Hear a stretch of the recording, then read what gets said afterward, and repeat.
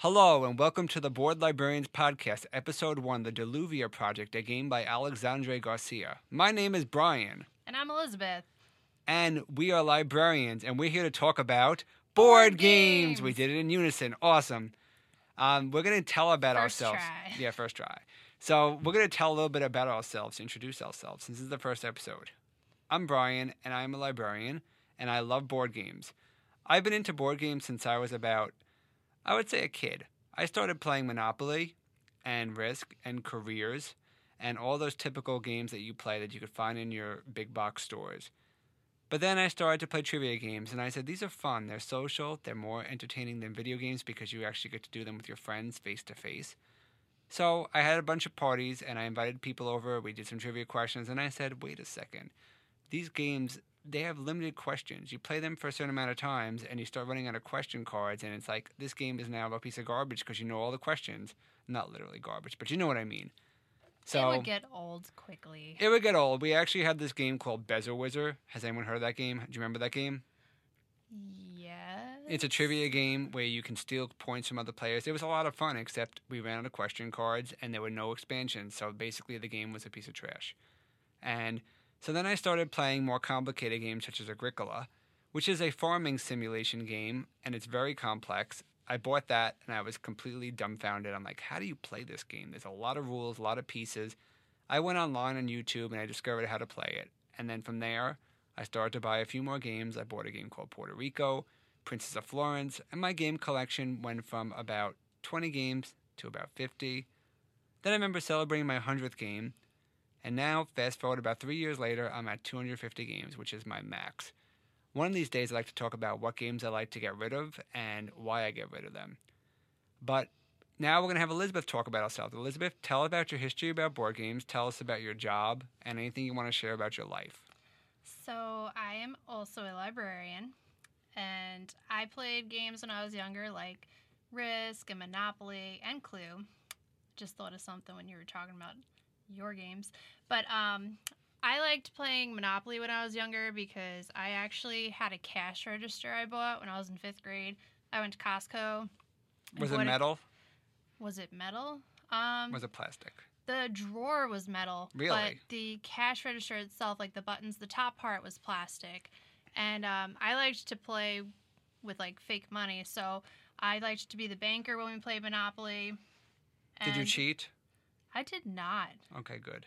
I was a very honest banker. I believe it. Yeah, I played by the rules. I still do play by the rules. But yeah, that was like one highlight. We liked playing Monopoly because we liked playing with the cash register.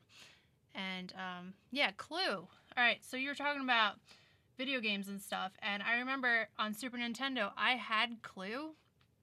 Did you ever play Clue on Super Nintendo? I did not. All right, so if you don't remember Clue, you have like your own cards, and then you have to guess what cards are in the envelope. But the thing about playing it on the video game is when player 2 was looking at their cards, they were projected on the screen, so you had to make sure like player 1 wasn't looking You gotta cover at your eyes? Yeah, it was like the worst game to play on a video game when you think about it. Talk about bad game design, seriously. Yeah, so when you were talking about those games, I just remembered that, and I was like, what? And tell us some of the things you're known for. Tell us about some of your animals that you have at home. So I'm kind of like Old MacDonald, but I'm not old or a man. But I have chickens, and I have goats, and I have horses, and I have some dogs. And yeah, so you're going to notice when we're playing games, I really like the ones that have like animals and stuff. And the other thing you're going to notice is I am terrible at remembering the names of board games. So, yeah, we were talking about how Brian calls these games like his babies, but I don't even remember the names of like my chickens, so I'm a terrible mom. It's okay. How do you keep track of your different chickens? So they have these color-coded bands that they wear on their ankles. Other people will put the plastic bands on. I like to use the Velcro color-coded because I like to be able to change them and take them off. If they grow, you know, the little chickens, their legs get bigger, so I like to be able to adjust it because I think it's nicer to do. That's a cool way to keep track of them for sure. Yeah. So would you like to start talking about our game of the day? Yes. So the Dilluvia Project, I'm going to give you a brief overview, is a 2 to 4 player game with some worker placement, and you're going to be building a city in the sky. And the city is going to be consisting of several buildings and some parks, as well as some propellers which help the city stay in the air.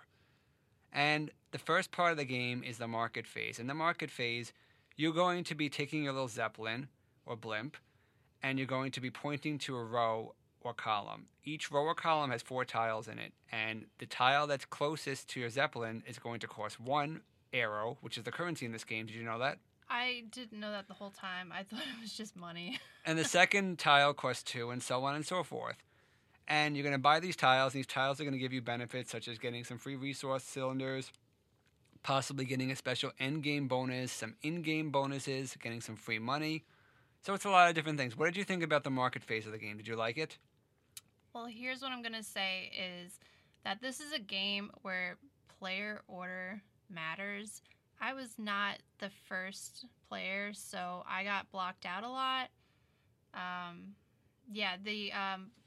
The way you can choose to purchase things in the market, your row can intersect with another player's row. So if player 1 were to buy the one that you wanted, you can't get that piece. So there is an ability to change the player order, which Elizabeth chose not to do. You're going to notice that I rarely do that in the games that we review. But some games it's very important. In this game it's extremely important because you do get first dibs on certain things. The second phase of the game is the action phase, in which you do most of your turns. You can change the player order. You can get free money. You can reserve a spot on the board. You can change the income of a building. You can build a building. There's a lot of different options, and you have a special super worker which can do a special ability if you're the first person to go to that space and use your special worker. What did you think of the special worker? The special worker was pretty special. He was like 2 workers put together, but he was actually taller than 2 workers put together. The special worker, though, so let's say if you were the first one to put your special worker down, you got a bonus, but if you were to be the second person that put a special worker down on that spot, you did not get a bonus. So you had to use your special worker carefully.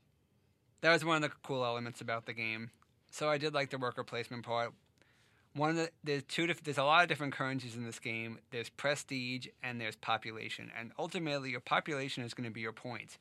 But your prestige is important because it makes you famous in the game. And it also lets you get population points. Every 10 points, you get to score your population. And your population is based on how many buildings you build. So the more buildings you build, the more possible points you can earn. And they kind of stack as the game goes on. What did you think about that part of the game? I was pretty prestigious in this game. She did spend a lot of time focusing on prestige. Yeah, and I feel like usually usually I'm not paying attention to that stuff until it's too late in the game, and I'm like, oh no, I'm gonna lose. What did you think about the artwork of the game? Did you find it to be beautiful? It was nice, but I would say it was kind of bland. It was very white. I mean, I guess you were living in the clouds, so I forgot we were living in the sky in this game. Only the Zeppelins, I forgot we were playing the sky. There weren't enough clouds. Yeah, the art was kind of strange looking too. There were buildings. The buildings didn't have names on them. I would have liked there to have been some personalization. Like instead of it being some strange looking plant-based thing in the sky, it could have been, oh, this is the hotel in the sky, or this is the little square, the rectangle, or the big square. Yeah, that's pretty much. It was basically a matter of this square is this size, and this gives you this income. It was a little mechanical. There wasn't a lot of theme to it, which is unfortunate because it would have been nice to have a little bit more flavor to the game. Yeah, and sometimes we buy buildings just for their names in other games, even though it does not help us at all with the scoring. We're just like, ooh, let's get the library, and that's usually one we fight over first. We do fight over the library in other games, and there are games that have libraries in it, which is another podcast we could possibly talk about, games that have libraries. But in this case, the buildings were uninspired, a little bland, but overall, I thought the gameplay itself was pretty fun. What did you think? I thought it flowed really nicely. You could see the pacing of the game. You can see how far into the game you were. Because sometimes you'll be playing a game and you feel like you have so much left to do. And then you're like, wait, it's over next round? Like this one you can see how far you were in the game, and it felt like it flowed well. It had Yeah. a nice flow. I felt like every turn I was doing something important, and if you plan ahead, you can get a lot of resources and build a lot of buildings at one turn. And I like how all the different mechanics kind of flowed into each other. It wasn't anything super, super special, like, wow, this game is so different than any other game I've played, but I did enjoy the way the game flowed, like she said. But you did also have to pay attention. You had to plan your turn carefully because you could run out of money. You can run out of the workers. You can run out of those squares. What were those squares called?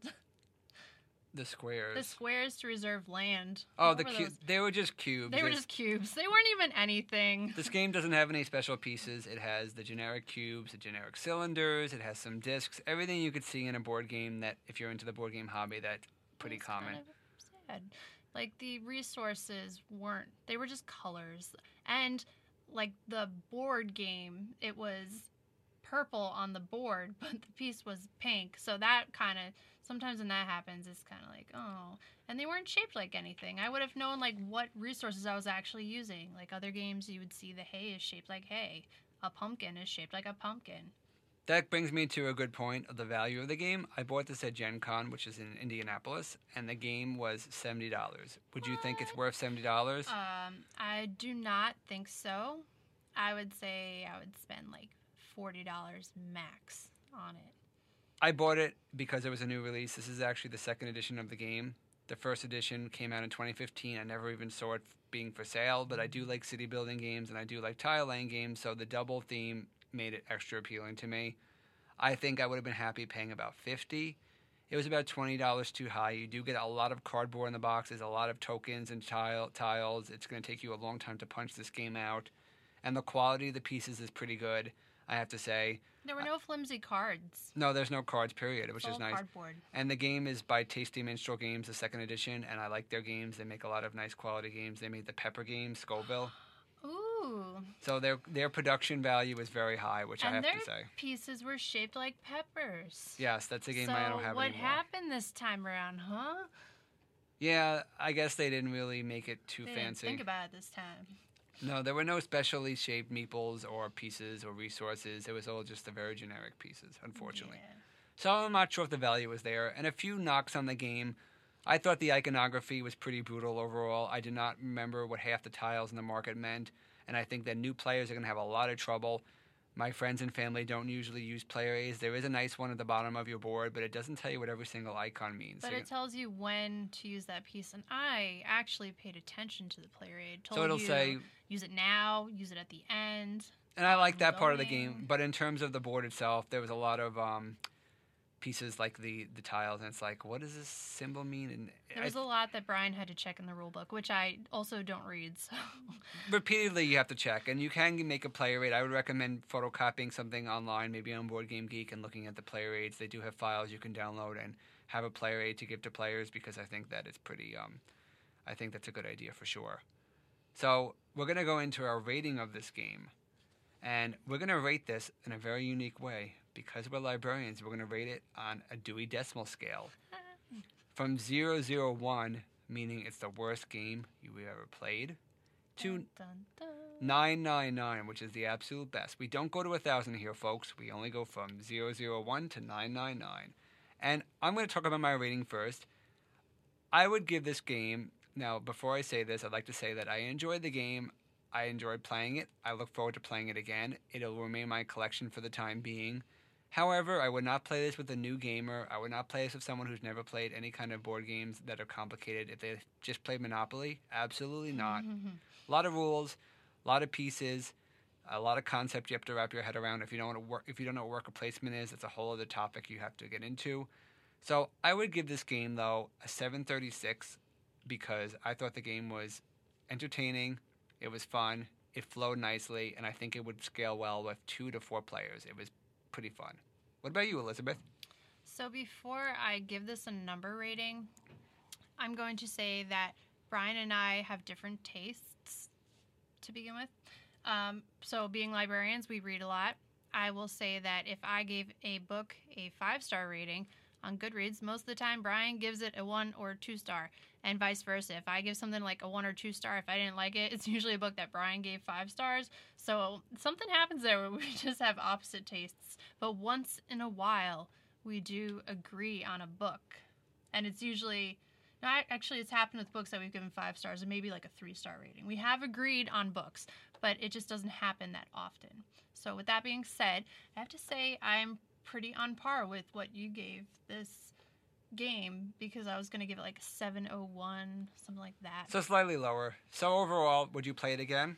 I would play it again, and I would also tag on to the fact of being careful who you played this with, because if you have a friend that gets mad if you block them out of certain spots, which did happen a lot in this game, but I'm a good sport about that, I would be careful about playing it with that type of person. So you don't want someone like flipping the table on you if you block them out, like, I was going to take that piece, because it is just a game. But I agree. Yeah, it's one of those games where you could offend somebody by taking their space. Well, thank you very much. And we hope you guys enjoyed our review of the Dilluvia Project. We hope you enjoyed the first episode of The Board Librarians. The Board Librarians! We'd like to thank the Sachem Public Library for allowing us to use their beautiful recording space with these very professional microphones and the soundproof room. It's really nice. It's called The Booth at the Studio at the Sachem Public Library. And we hope you guys continue to tune in, give us some feedback. We have our Instagram handles we're going to promote, and mine is at Brian Brings Board Games. Elizabeth? So I live through my dog. I told you I have a few dogs. So if you check out my Instagram, my handle is the @ sign. Is that how you say it? At? Yes. Cricket Jack of Hearts. And if you check out my Instagram, you're going to see that we will be posting photos of Flat Cricket. Librarian humor there. It's based off of the book Flat Stanley. So I have a photo of Flat Cricket featuring with like the games we're playing. So we'll have a photo of Flat Cricket with... What game did we play again? The Dilluvia Project. I am so bad with remembering names. I'm not looking at the title in front of me. I just know that there were Zeppelins in it. So if we were to look at the board game, I'd be like, yes, we play that. So check out Cricket Jack of Hearts. Look for Cricket, Flat Cricket with the board game we played. And thank you all for listening, and we hope you guys tune in next time for another board game review with The Board Librarians.